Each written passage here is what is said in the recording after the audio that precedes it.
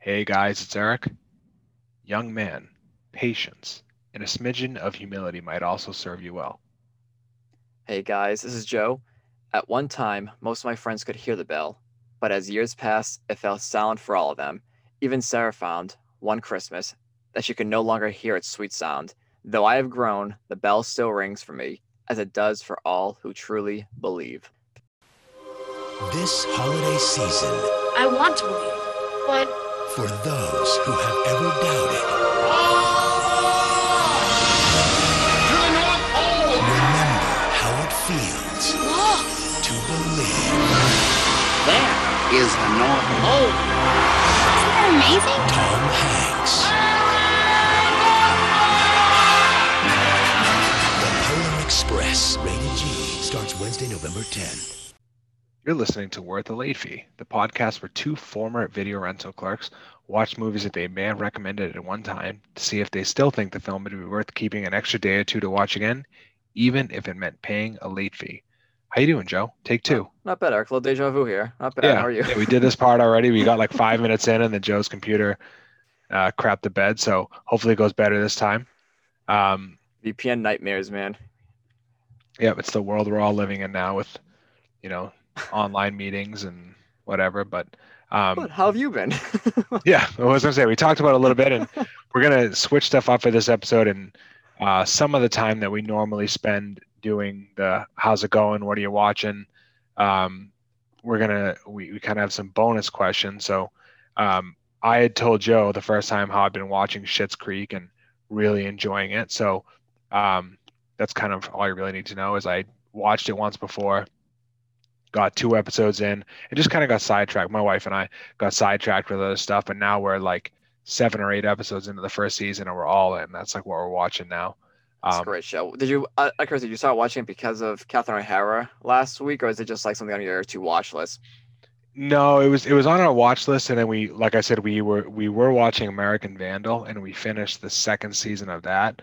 So then we were like, all right, and we need something now because especially now we're heading into January, and and it's we're going to be watching a lot of TV over Right. over the next couple of January, February. So um, we were like, we got to find something. So that's what we found. So um, the difference, if you listen to the last episode, we each had Joe kind of came up with a question for me, and Joe's question, and that's what we're going to talk about first, Christmas wise or holiday wise, is what is your top three favorite TV holiday episodes or holiday specials. Am I explaining that correctly?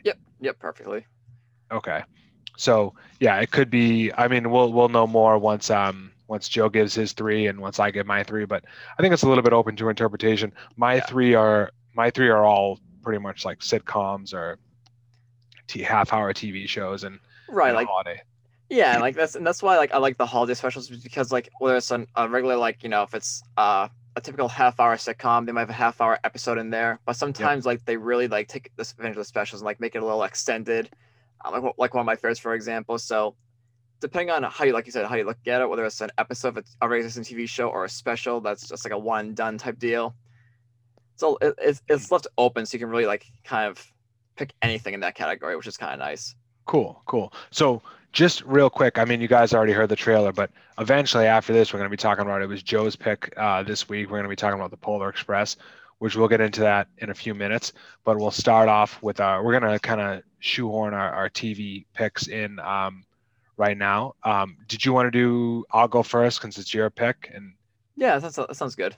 now are yours ranked 3-1, or are they just three? I mean, the first two are like whatever. Though I do have a favorite though, so like the one stands for I'm both. kind of the same. I do have I'm going to give them in order, and I believe in the order, but three and two are pretty similar. So I'll give my third, you give you third, your third, Sounds and good. so on. Okay, cool. So my third and my top three is Boy Meets World, I knew you first were gonna say season. that. Yes. Yep. Okay. So, but one thing about Boy Meets World is, there are shows I grew up on, like, and we're going to talk about some other ones, but that didn't make it. There were some other ones that we made it, some others that didn't make it. Boy Meets World is one of the shows I grew up on, and although it doesn't have the best Christmas special, in my humble opinion, it might have the best. Boy Meets World had like 3 or 4 really good Christmas episodes, so they get points for that. But the one that I picked is the first season. So if you don't remember it, um, it was, obviously Corey and Sean's friendship was the most important part of that show. And long story short, Sean's father loses his job, and Corey's, like, how he handles that and how he tries to help his friend is he tries to give like Sean one of his Christmas presents, and then Sean feels like, like just, I don't know, he feels he's too proud and he feels pitied and stuff. But it's really just, you had already gotten an introduction to their friendship in that show, but it was a great way to stress how their relationship and the holiday spirit, and especially as a young kid, kind of, Corey's just, at that age, I think he's like 12, and he's trying to do the right thing around Christmas. So that's it. So that was my third pick. What's your first or your third? So I grew up with a lot of animated specials, so I love the live action specials as well. Like, like Boy Meets World is actually what I enjoy. I watch the OC every so often, the Christmas specials. But I picked 3 animated specials for my list today. My third is Hey Arnold's Christmas special. This is when Arnold tries to give Mr. Wynn, who is one of the people who lives in like his little apartment complex area, the perfect gift and reunite him and his daughter, his long lost daughter. So this is like, for those who don't know, I'm not sure if you've ever seen Hey Arnold, but Arnold's like, he's a pretty good kid. He's always trying to do the right thing. And they're doing Secret Santa, and he gets Mr. Wynn's name, but Mr. Wynn's such like a to himself kind of guy. So he's trying to figure out what the perfect gift would be. And he finds out that Mr. Wynn has a daughter who he loves and just hasn't seen in a long time. So the entire episode is Arnold and his best friend Gerald trying to figure out a way to find his daughter and reunite them. And it's a half hour long, and it captures what the true spirit of Christmas should be versus like, like the gift buying and gifts and all that. So it's a really special episode in my opinion. Yep. No. Hey Arnold's an interesting cartoon, because that's a great way to show our age difference. Is I remember like right when Hey Arnold came out, and it was kind of like I watched it, but it was kind of, I was just getting to that age of like, I was a little bit past that. I still liked it and I thought it was funny and everything, but that makes sense that would be like a big show for you. So my second pick, and I can't remember if we talked about this on air or off air recently, but I actually just watched this. So when you asked me, when you put me on the spot and asked me, this is actually the episode I was thinking of, but because I watched it on TV a couple weeks ago, Fresh Prince. The episode's called "'Twas the Night Before Christening," and long story short, Will Smith, in his like Fresh Prince character, like typical Fresh Prince, he kind of talks himself into a problem where he's at a party and he's talking about how he knows Boys to Men. He knows the group Boys to Men. He's totally full of he's just bullshitting, and but then he gets called on it. Someone's like, "Oh, you should invite him to Nikki's christening." It's his Phil and Viv's young baby that was just born. He's getting christened, and he kind of says like, "Oh, I'll get him to the christening," but he didn't really think it was gonna stick, and then it does stick. So then he has to try to convince Boys to Men to come play the christening, and that whole series of events really highlights what makes Will one of my favorite sitcom characters of all time, with like the goofy but charming and witty stuff. And you get some great Boys to Men Christmas music, and it's just a great like family episode. So that was what I was thinking of when you first asked me. So that's my number 2 pick, is "'Twas the Night Before Christening" from Fresh Prince of Bel-Air. Oh, awesome! Would they actually make the appearance in the episode Boys to Men, like the actual band? Oh yeah. Cool. And it's not just the singing scene. There's a few scenes where he goes to the recording studio, and he's trying to get them to he's trying to say like, "Oh, you guys remember me, right?" And they're like, "No," but it's really good if you happen to stumble upon it on TV, because Fresh Prince is on reruns a lot now, on VH1 and whatever. But I highly recommend it. It's so funny, and it's Will Smith. It's like Will. It's the best of Will, his character. So all right. So what about you? What's your number 2? My number 2 is, it's kind of, everyone's seen this, A Charlie Brown Christmas. I watch it every year. I have in college I had the Charlie Brown tree as my college dorm tree, basically with like the one ornament. I don't need to give a rundown of this because I feel like everyone's seen it. But I just love it. Like it's the soundtrack. I have the thing on vinyl. I have an autographed poster with the Charlie Brown Christmas, like when it was re-released back in I can't remember when, a few years ago. All the characters came back and signed it. I just love this special, and for whatever reason, It's a classic. Yeah. it's a classic. And like I get Charlie Brown isn't really, or the Peanuts gang isn't really like some people just don't understand the humor, but even if you don't understand the humor, the end message is pretty clear of what it is. Yeah. No, that's a classic.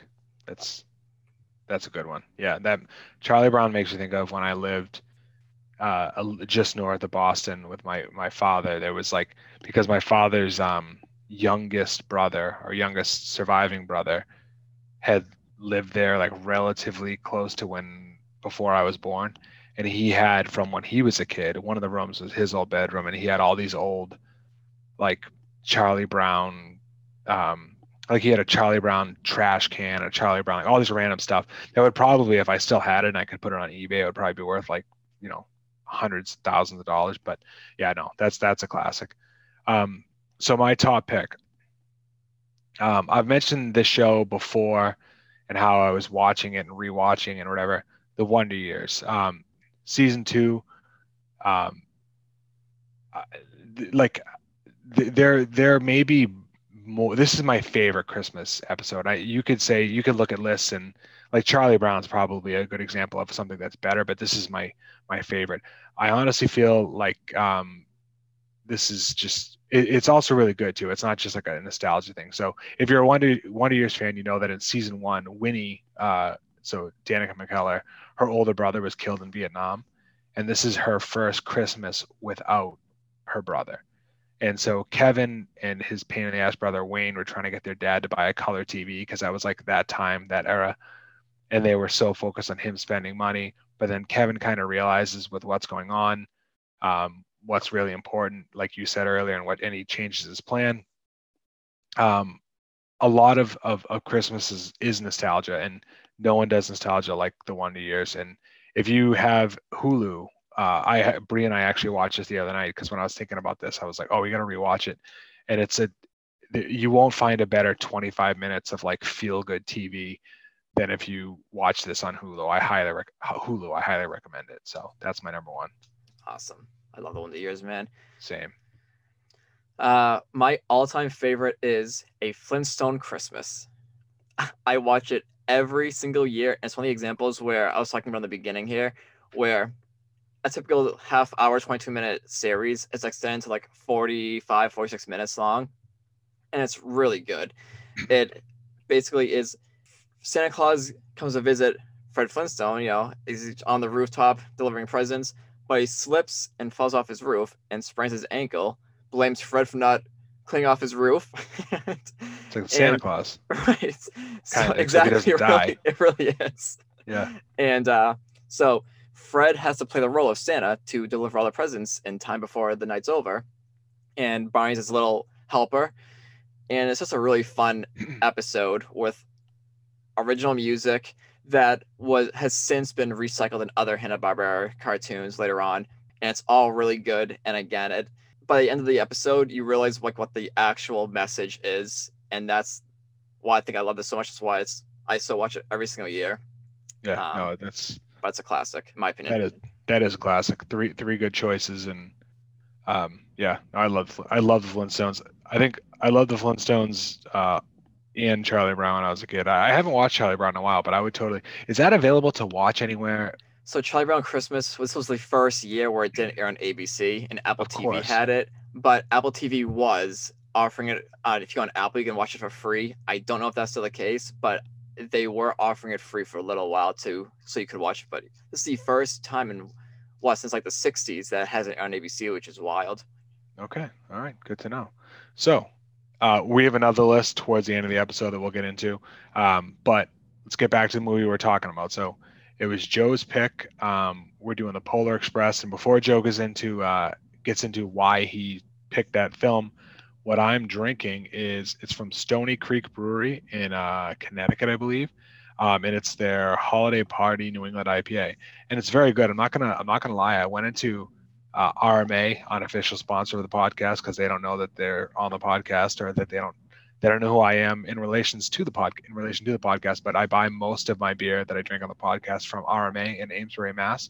And I went in there just looking for another Christmas beer, and I kind of just like settled on it because it looked like it was holiday themed and it looked decent, and it's really good. It's really good. So if you're in the New England area or you have access to Stony Creek beer, I would highly recommend this time of year checking out their holiday party, New England IPA. Very good. So I gotta point out too, I have hot chocolate. Thought that was fitting for this movie.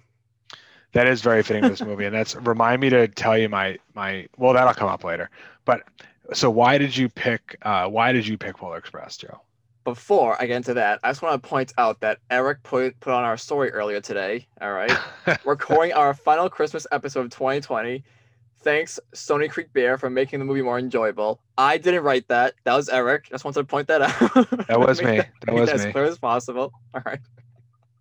So, we are watching the Polar Express, which happens to be my favorite Christmas movie, and it's the one that I really kind of anticipate watching. I watch it once a year. This year might be twice because I watched it this year more of as like with the note taking, so I kind of want to watch it and really enjoy it. So I'll probably watch it one more time. But I usually watch this movie once every Christmas Eve. And as a fan of the book, I think it did a really good job capturing. Robert Zemeckis did a really good job capturing this movie, with extending it into an hour and a half feature from a pretty short children's book. So I love it. I love everything about it, which I'll get more into. But I had to make this my last pick for Christmas. So do you remember, like, what's your first memory of this one? Do you remember seeing it in theaters? I do. Remember? Okay. So it was snowing out, and I was with my friend Anthony and his family. We went out to eat, and then to see the Polar Express at Jones IMAX. I don't really know what to expect because at this point I like the book, but I wasn't really into like following movies and like looking into how they look and trailers and all that. So I was kind of out of the loop with all that. But it was a perfect experience with the snowfall and everything. When it ended, we all talked about how much we loved it, and it was also my first time at Jordan's. And since then, it's kind of been like my go-to place to see movies when they first come out, when the world was normal at least. So the ideal situation was when it was snowing out, went out to eat, and then saw Polar Express. So I think the snowfall really kind of cemented that into a perfect memory for me. Nice. So my first memory, I didn't actually see this movie. I think I've only seen this movie maybe like before this. I've seen bits and pieces of it a few times, but I think I've only seen it like straight through once before this. But when I think of this movie, I think of its release to DVD when I worked at Movie Scene at the rental store. Typical Tuesday, total madness, like holiday season. Then the following year after it came out, so like 2005, and just when movies came out on Tuesdays where Joe and I used to work, it was crazy everywhere. But we had this like 99-cent rental thing, so it was madness. So that's what I think. We got a real good sight of all the creepers coming in on Tuesdays. We had the creepers, the Karens, as you call them, all on Tuesdays. Yeah, it was totally nuts. And then the other thing that I think of is maybe like 5 years ago or so, Bree and I went up to Portland, Maine, and they have like a Polar Express train in Portland, Maine. Have you done it? I've always wanted to, but I never got around to it, unfortunately. So I'll tell you the truth. It's very underwhelming. And the reason the train's cool, but the thing is, it would be like if I was like, Joe, you want to drive this Ferrari? And you were like, yeah. And I let you drive it to like the tip of my driveway and then back it up. Like the train pretty much, I was excited about it because I was like, regardless of what you think about the movie or if the movie really is like your favorite or not, I was like, I'm going to ride a train around like the bay in Maine. That's awesome. Like, I don't care about the movie. That sounds fun. But the train track that you ride is like, I don't know the exact distance, but it feels like it's like 100 yards or like a couple 100 yards. So, but we did it with my Bree sister and our niece and everything. So they liked it. And the train is cool. And if you have kids, it's a total I totally get it. If I don't know if it would be worth it if you don't have kids, but So an adult by himself would not be a good match. you look a little creepy. You look a little creepy because it'd be like you and a bunch of like parents and then their kids. The onesie and everything. I'll go like be fully committed. Onesie. I'll have the robe. I'll be. And you'll look even. That doesn't help. Right. That looks Perfect. even sketchy. They at least serve you hot chocolate on the train. I don't remember them serving us hot chocolate, but there was like a train station that we started at, and I think we could have gotten it there, but I could be making that up. But they didn't serve it on which probably makes sense because little kids and stuff, it would A, make a mess, B, probably burn themselves and stuff. So, do you have any facts as far as how it did financially, this one? So yeah, the Polar Express was released on November 10th, 2004, at a budget of $165 million, making $313.5 million in the box office. It was directed by the great Robert Zemeckis and written by both Zemeckis and William Broyles Jr., who also wrote Castaway, another Zemeckis film, along with Apollo 13, with a few others. The movie is based on the book by Chris Van Allsburg, which I love, like I already mentioned before. I'm a big fan of that book, and spoiler alert, I also like the movie that it was adapted to. So yeah, it did all right. Yeah, it financially did pretty freaking good. It did good, but it's one of those films. I was gonna plug this in, but it's one of those films that has gotten more viewers and more fans as the years went on. Because with the budget of $165 million and only made 313, it's not a whole lot of it's not like a huge success. But seeing it now played on AMC every year, on Freeform every year, it's definitely garnered. I think it's like starting to almost like all these other old classic films like Christmas Vacation, for example, they start getting that audience through different generations. Yeah. But, no, yeah, I think that's true. And actually that's so as far as how it was received, I'm gonna tie into that in a second with a quote from someone, but 6.6 out of 10 on IMDb, 56% on Rotten Tomatoes, 4 stars from Roger Ebert. And this quote from Roger Ebert ties into what you were just saying. I didn't know that. Wow. Right. And this quote ties into what you were just saying. So Roger Ebert says, "The Polar Express is a movie for more than one season. It will become a perennial, shared by the generations. It has a haunting, magical quality because it has imagined its world. It has imagined its world freshly and played true to it, sidestepping all the tiresome Christmas cliches that children have inflicted on them this time of year." So Roger Ebert, big fan of the Polar Express. So, and like you said, the timeless thing ties into what you were saying. So, some other things that were going on this time in the world. What was the release date of this one again, Joe? In 2004. November 10th. Yes, I'm sorry. Right. So, as far as film goes, that month was pretty good. The Incredibles, Bridget Jones, The Edge of Reason, National Treasure, which we've talked about on the podcast before. I think I don't care what anyone says. I like National Treasure. Those were fun, yeah. Yeah. So, and then Christmas with the Cranks. So, talk about a movie, by the way, Christmas with the Cranks, I enjoy, but that movie is like the most quickly panned Christmas film in recent memory. I've never seen that, and I don't know that I ever want to. I mean, I would, but I don't. Not like, I don't know. I would have to, unless you pick it for something. I'm not going to watch that movie probably, but not because I'm sure it's fine, but no interest. Outside of film, George W. Bush defeats John Kerry in the election. So this is obviously an election year, just like it is this year. Let Me Love You was the single released by Mario. And I put that in here when I read it because it was just like a punch in the stomach as far as how old I am. In my mind, that came out like, I don't know, 8 years ago or something like that, but apparently it was 16 years ago. If you're a boxing fan, Marco Antonio Barrera beats Eric Morales, majority decision in an insane fight. If you are a boxing fan, go back and watch that. It's totally nuts. And then longtime Jeopardy champion Ken Jennings finally loses after winning roughly $2.5 million. And I didn't remember because it may have happened over the 4-week break that we had, Alex Trebek's passing, and just, take a second to what a amazing human being he was. And not that I knew him personally, but he's one of those people you can't find someone to say a bad thing about him. He seemed like the sweetest man, and Oh, and you always hear about the contestants who were up on that show who learned English because of that show. Like that show's a Yes. huge influence for a lot of people. Yeah. So, um, very sad. I mean, obviously he had a great life, and he seemed like he was fighting and smiling right till the end, like a true, just like one in a million human. But yeah, sad loss for Hollywood and for mankind really. But anyways, back to positive. Joe, do you have the back of the DVD summary for Polar Express? I do.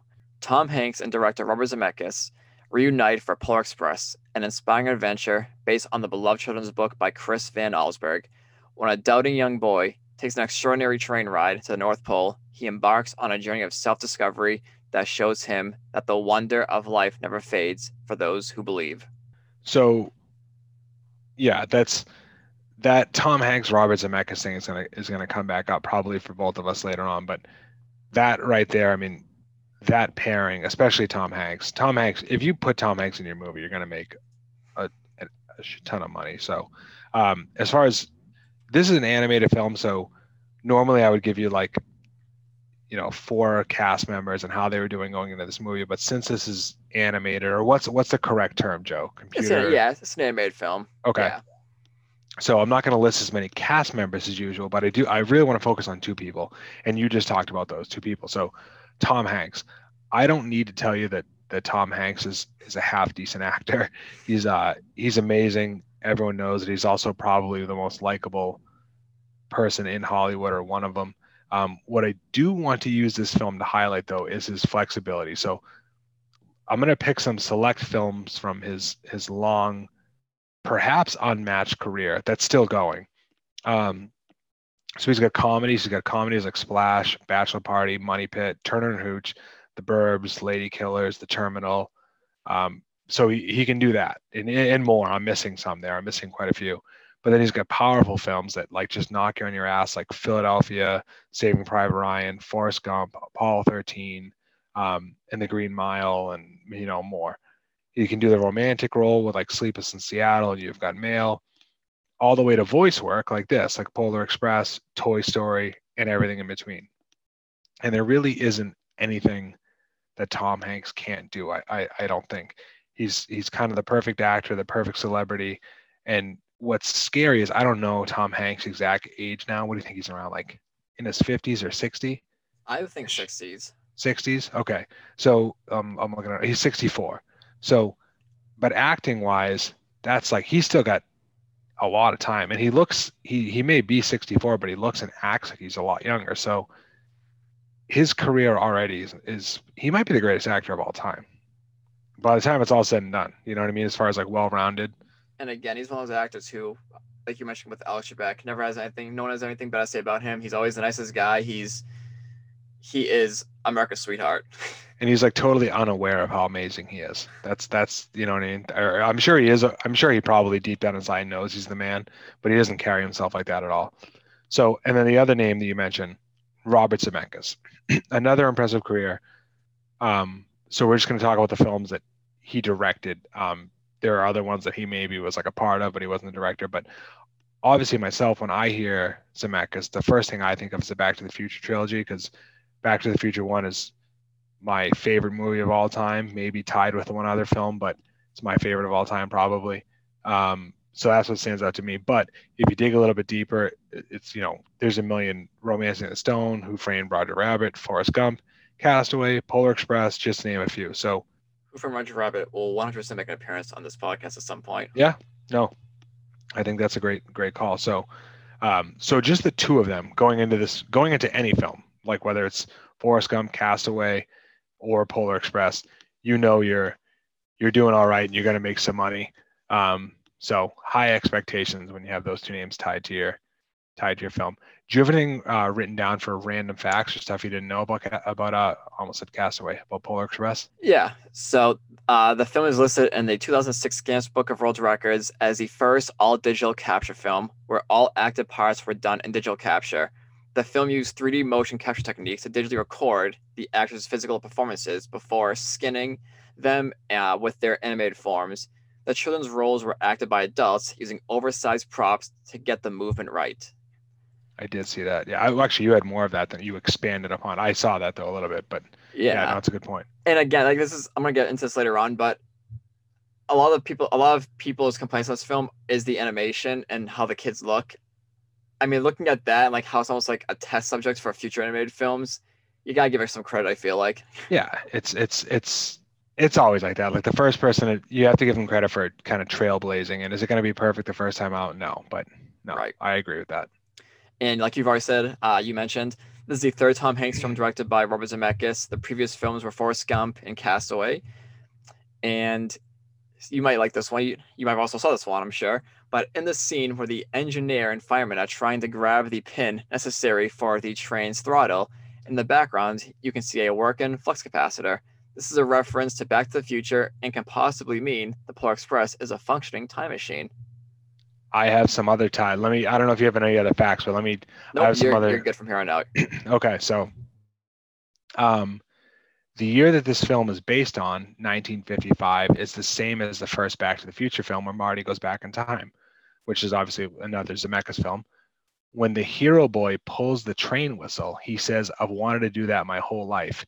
In Back to the Future 3 from 1990, another Zemeckis film, Doc Brown says that and does that and says the same thing. So there's some kind of, it seems like references to Back to the Future in this film. So, which I'm always about. So, question now about that. Back when we did Small Soldiers and Joe Dante referenced was it Gremlins? You called him out. Is this more acceptable because it's Robert Zemeckis? No, it's more like there's a difference between like paying homage to something and just like trying to, like, you could, if you've never seen Back to the Future or you've seen it but it's not like a big part of your life, you wouldn't have got that line. You know what I mean? It's like, yeah, there's a difference between like paying respect to another film and trying to make money off of it, just like a cheap thrill. Speaking of Joe Dante's Small Soldiers, it's being released on Blu-ray for the first time ever. So there you go, everyone. I'll have to pick that up. No. That's pretty much it as far as fun facts. I had a couple other little ones, but those are we had some of the same important ones. I really do love the cross between the two of them, though, between Back to the Future and Polar Express. Like the fact that you could have like fan fiction take place between like both settings and like the same universe is really cool. Yeah. No, and Zemeckis' resume is pretty insane, you know. But do you have anything down for stuff that wouldn't fly in today's environment this millennium? No, not really. I also mentioned that it still plays in its original format on TV every single year. So yeah, I got nothing. I couldn't even pretend. And I almost started like Googling, like trying to find what someone could be upset about, and then I was like, no, this is stupid. There's nothing in this film. So anything I would have found, in my opinion, would have been stupid anyway. So what do you have down for your favorite scene? My favorite scene. So it's hard to choose for me for this. There are so many great scenes that I look forward to each time I view it. But if I have to pick one, it's a scene where they're on the ice trying to get the train back on the tracks. It's so good. And again, Alan's score, I'm going to mention this again, but I think I mentioned this at the beginning. I can't remember if I did or not, but Alan's score, spoiler, I love. But Alan Sorcery's score in this scene really shines. The excitement while trying to steer the train left and right to balance it until the moment it connects again with the theme queuing up perfectly. The scale of everything is bumped up a notch compared to everything else in this film before this. Okay. No, that was definitely one thing I didn't realize, or I had forgotten about watching this movie, is how much of it is like an action movie. You kind of forget about that, and that scene is a good example of. I don't mean that in a bad way. It was like a lot of like high energy, tense stuff. So my favorite scene probably, I think, was the Santa scene, like the I Believe scene, and it's partially because of the whole, we talked about this like a little bit with Home Alone and the Santa Claus, but the staying a kid thing is cool to me, and it kind of ties into the quote that you had at the beginning. I also like when Santa tells that annoying little know-it-all a-hole to shut up and be patient, which was my quote.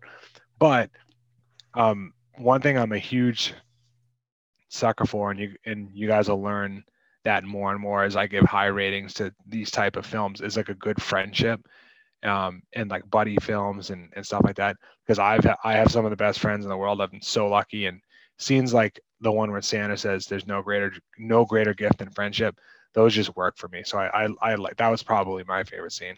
Yeah, I must actually pick that quote. Yeah, yeah. So that was mine. As far as soundtrack, let's give your opinion. I'm gonna give you the stage is yours for the soundtrack, and then after you talk about the Polar Express, we'll get into our favorite Christmas songs. Sounds good. So I think the soundtrack's incredible in this movie. Last episode, I mentioned how Home Alone has the best soundtrack, but this movie has the best score, in my opinion. Alan Silvestri's score somehow captures the idea of believing in magic more than any other film. And when the theme cues up in the film multiple times, I have the biggest smile on my face. So I think Alan alone has a big part. We talked about, I think, with Santa Claus, how score didn't impact that film as much. This film, it's almost half of what makes it magical is his score. And it's a real shame that the movie soundtrack wasn't released on vinyl, with the exception of a promotional 7-inch, which features only a couple songs. Yeah, I agree with that. I really like the score. I wasn't as crazy about the songs that the characters sang, but I agree with you on two things: that the score was great and that the soundtrack in general was one of the best parts of the film. So now to get to our commentary on music. So Joe brought up, Joe asked if we wanted to do a thing on our 3 favorite TV episodes, and I totally coincidentally had been thinking about asking Joe if he wanted to do his 3 favorite Christmas songs. So I'm gonna give my number 3 first. Again, my 3 are kind of in order, but they're all great. So my number 3, and this is, I think, a little bit of a curveball. What Christmas Means to Me by Stevie Wonder. I think it's upbeat, positive, feel good song, and obviously Stevie Wonder is like so cool, so talented. I dare you to listen to the song and not like start tapping your feet and smiling like you were saying about the movie earlier. Just a total feel good song. So that's my number 3. What about you? I have the Carpenters' Merry Christmas, Darling. I think it's more for nostalgia than anything else. Growing up, this would always play in my house. The Carpenters on. We had like this jukebox machine where you have like 7 inches in there, and this would always play as a kind of go-to. But while not the most upbeat song, it is really beautiful in my opinion. And again, her voice is amazing. That's a good one. Bree would like that one, I think. I'll have to ask Bree. That sounds like something right up her alley. My number 2, Silent Night, specifically the Bing Crosby version, although there are like quite a few great versions of it. The song just like, it's so like cozy almost. It warms me up, if that makes sense. So reminds me of my childhood. Bing's voice is just super smooth. So I don't have any real explanation other than that. It just makes me feel good. So yeah, that's pretty much the reason why I picked my number 1 in a second. But my second one is a more modern one that I really enjoy. Is called Sleigh Bells and Reindeer by the band Act As If, featuring Did not Lucy see that coming. No, I was gonna pick like a Frank Sinatra song or something more traditional, but I kind of want to throw one modern song into this mix because I do like original music as well. It's featuring Lucy Schwartz and Brian Fennell, who is a lead singer of one of my favorite bands of all time, Barcelona, and more currently and much more popular, Simmel. It's just an upbeat song, very happy, and the music video is also a real delight to watch. So if you want to get in that Christmas spirit, whatever, watch the video, listen to the song. It will make you smile. All right. Duly noted. So I'm going to give my number 1 that I have to mention as like an honorable mention that I didn't include on my list because it's very similar to my number 1. So I tried to pick, I kind of was like, I got to pick one song like this, but really this might be my second favorite song. It's just that it's too similar to the other one is White Christmas. And it's too similar to what is my number 1, but I had to give a shout out to White Christmas because I had to pick between the two. So, but my number 1 song is I'll Be Home for Christmas by Bing Crosby. Again, voice is just pretty much perfect. And the song was written by someone named Kim Gannon to honor soldiers overseas during World War II who were missing their families over the Christmas season. And I was never in the military, but you certainly think of those guys and girls this time of year. And in a much less serious way, in much less like, dangerous way. I think that this year with COVID and everything, there are a lot of people missing their families, even though they may be 1 or 2 towns over, but you're trying to play it safe, and you're missing your family on Christmas. So I'll Be Home for Christmas by Bing Crosby, my number one favorite Christmas song. I feel like the movie with Jonathan Taylor Thomas, I'll Be Home for Christmas. And edit that out. Don't you ever mention JTT's name and Bing Crosby's name in the same sentence again. No, I was a huge Jonathan Taylor Thomas fan, but we're not going to talk about that movie. Movie's not very good. I watched it the other day. It's not very good. Anyways, my all-time favorite is The Christmas Song by Nat King Cole. Great. That was on my list too. That's a great pick. Was it?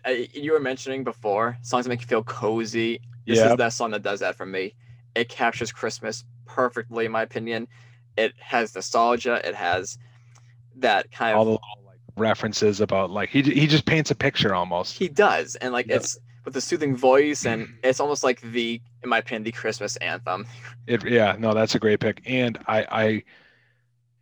it's so proper that Nat King Cole is on this list somewhere, especially at a number one spot, because that guy is, I think him and Bing Crosby are like the two, if you were like, which two voices like just stand for Christmas music, Nat King Cole is probably number one. His voice is insane, and I couldn't agree more with you. That's a great pick. So moving on to just the rest of the podcast past our list for now.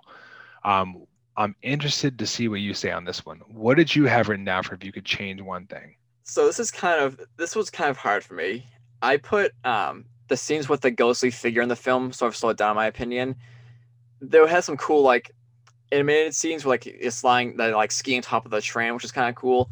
But I feel like his character, the ghostly character, kind of slowed down what was being progressed on the train. And from what I remember from the book, those were added scenes. Like I was trying to think back, but I didn't want to look it up, whatever, because my book's buried somewhere. But I'm pretty sure that that ghostly character wasn't in the original book. And then, like I mentioned before, you always hear the argument of the animation being creepy. And while it has aged, that never bothered me. Yeah. So if I change one thing, it'd be the ghostly figure more than anything else, because I thought his roles slowed the film down. So if you could change one thing, you mentioned the book, and I don't remember if I've ever read the book. If I have, I don't remember it, but I felt like watching this movie, knowing that it was a book or it's based on a book, it felt like someone just put a children's book on film. And what I mean is, like, I don't think that I think the story wasn't super well constructed, and I think it relied a ton on like nostalgia and holiday vibes and hot chocolate and whatever, and that's fine. But like I said, I've never read the book, so I don't know what that was like. But I'm not sure if this will ever happen. I'd probably have to give you like 45 hot chocolate with alcohol in it. But I'd be interested to get your opinion as someone who's studied film writing on like the acts and sequences of this movie, because it just kind of felt like Joe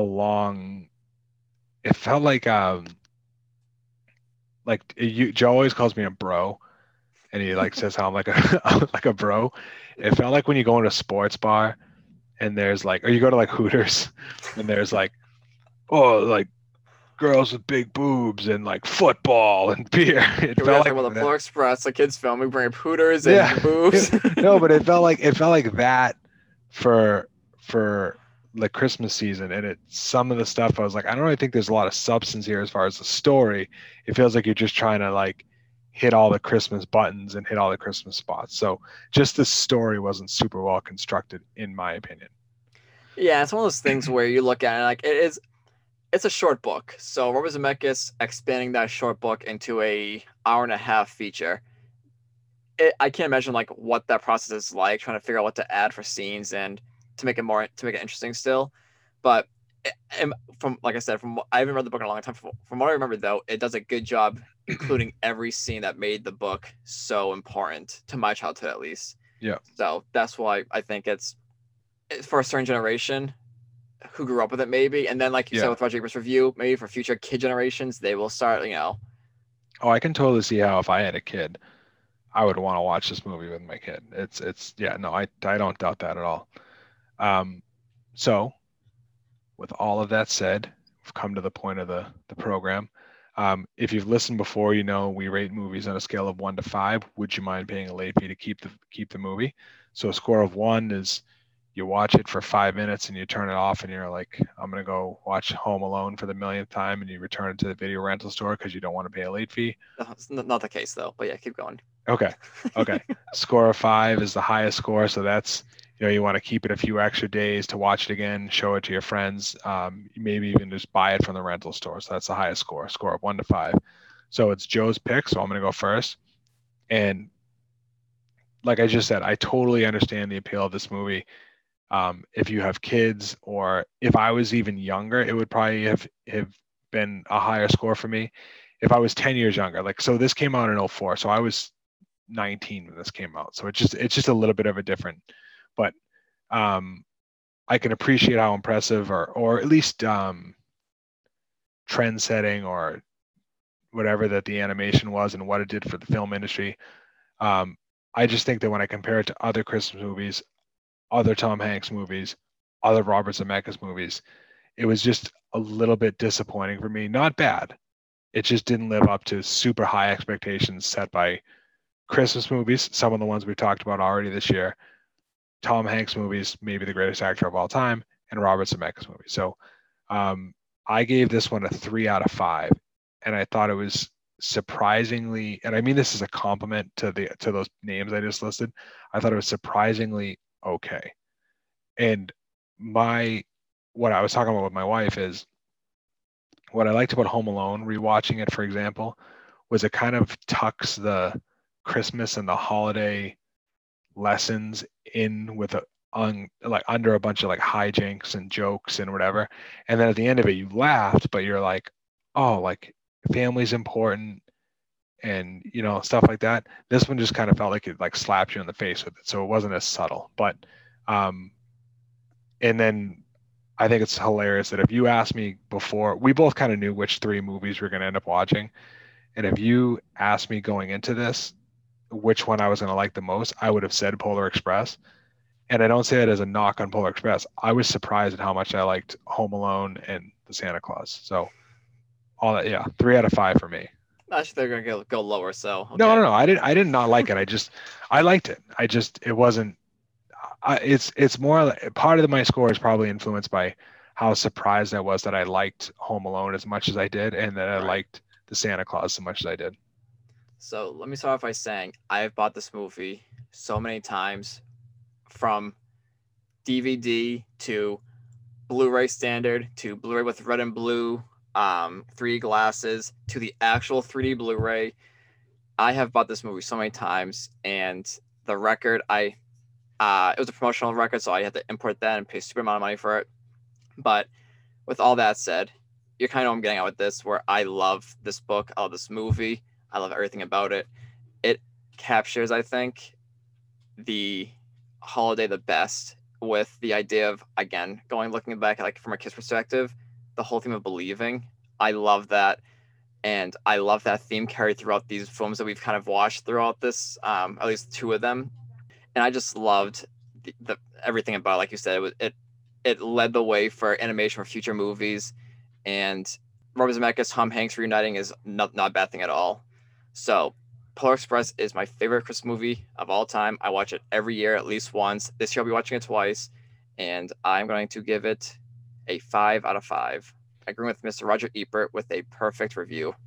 I'm not surprised that you gave it a 5 out of 5, but I am surprised that this is your favorite Christmas movie of all time. That's high praise from someone like Joe, where Christmas is his life. Christmas is life. Yep. So before we get into what we'll be reviewing next, I have to say that, again, I said at the beginning, but this beer from Stone Creek Brewery, Holiday Party IPA, New England IPA, is delicious. And I highly recommend, if you have access to it, pick it up for sure. In closing, follow us on Instagram. We're at the Late Fee. Suggestions are always welcome. We're past the. We talked about trying to sneak in one more Christmas movie, but it would just be too much stress. And we did 3 Christmas movies this year. That's a good run. So we're going to move on. And it's my pick. And I'm happy we even got that many, because it was looking like in November it was gonna be kind of tight. So I'm happy we even got 3. And like you said, and I think we picked 3 really good films. We didn't have any duds in the mix, so it was nice to have 3 good films. Yeah, and they'll we'll review more next Christmas, and there's plenty of ones to talk about. So yeah, I agree. If you have a suggestion, send it our way. We're at the Late Fee on Instagram. So send it our way. Also follow us on Worth the Late Fee. Rate us on whatever you're listening to the podcast on. We appreciate that. We've seen like an uptick in activity and stuff, which has been refreshing. And we're just trying to build this, from the ground up. And Joe and I have no idea what we're doing. So seeing more subscriptions, listeners, comments, downloads, all that stuff is nice. All we want out of this is free beer. We want beer companies to recognize us and give us free beer. That's the goal. The day that happens, the day that someone says like, hey Eric, hey Eric, I think my beer would go well with whatever movie. That's it. That's like the Stanley Cup. That's it. So next pick is my pick. So like I said, I'm moving on past Christmas, and not for this pick, but after this pick, I'm going back to the 80s, and I might do a few 80s movies in a row because we've gotten a little 90s heavy. Joe, partially because of his age, doesn't pick a lot of 80s movies, and I think our 90s is a little heavy. So I'm about to pick a 90s movie, but I just want to give a heads up there. After this, I might do 3 80s movies in a row. So long story short, hockey season's coming soon. I'm excited. I wanted to find a good hockey movie to do, and I think an underrated hockey movie, underrated sports film. We're going to skate the river, and we're going to watch the one of the most underrated films, Mystery Alaska from 1999. So awesome. We talked about that last episode, I think. So very cool. Yeah, I'm pretty excited. I really do enjoy it. I think. And hey, did you say you haven't seen it? I haven't seen it. I know I've seen the cover of it multiple times, a movie scene, but I never actually saw the film. I'll be interested to see what you think of it. I really do think it's like a great, not great, like it's not, don't get me wrong. I'm not saying it's like Hoosiers or something like that, but it's a very underrated sports film. So that's what we'll be watching and talking about next week. And thank you guys very much for listening, and hope you enjoyed the Christmas episodes, and we're moving on to non-Christmas episodes and hopefully a better year in 2021 than we've had in 2020. Tough to get worse, I think. So hopefully. Yep. No, absolutely. So like you said, it's hopefully we'll be going into with a good pick. Yeah. So thank you guys very much for listening. We'll be back next week with Mystery Alaska. Thank you as always.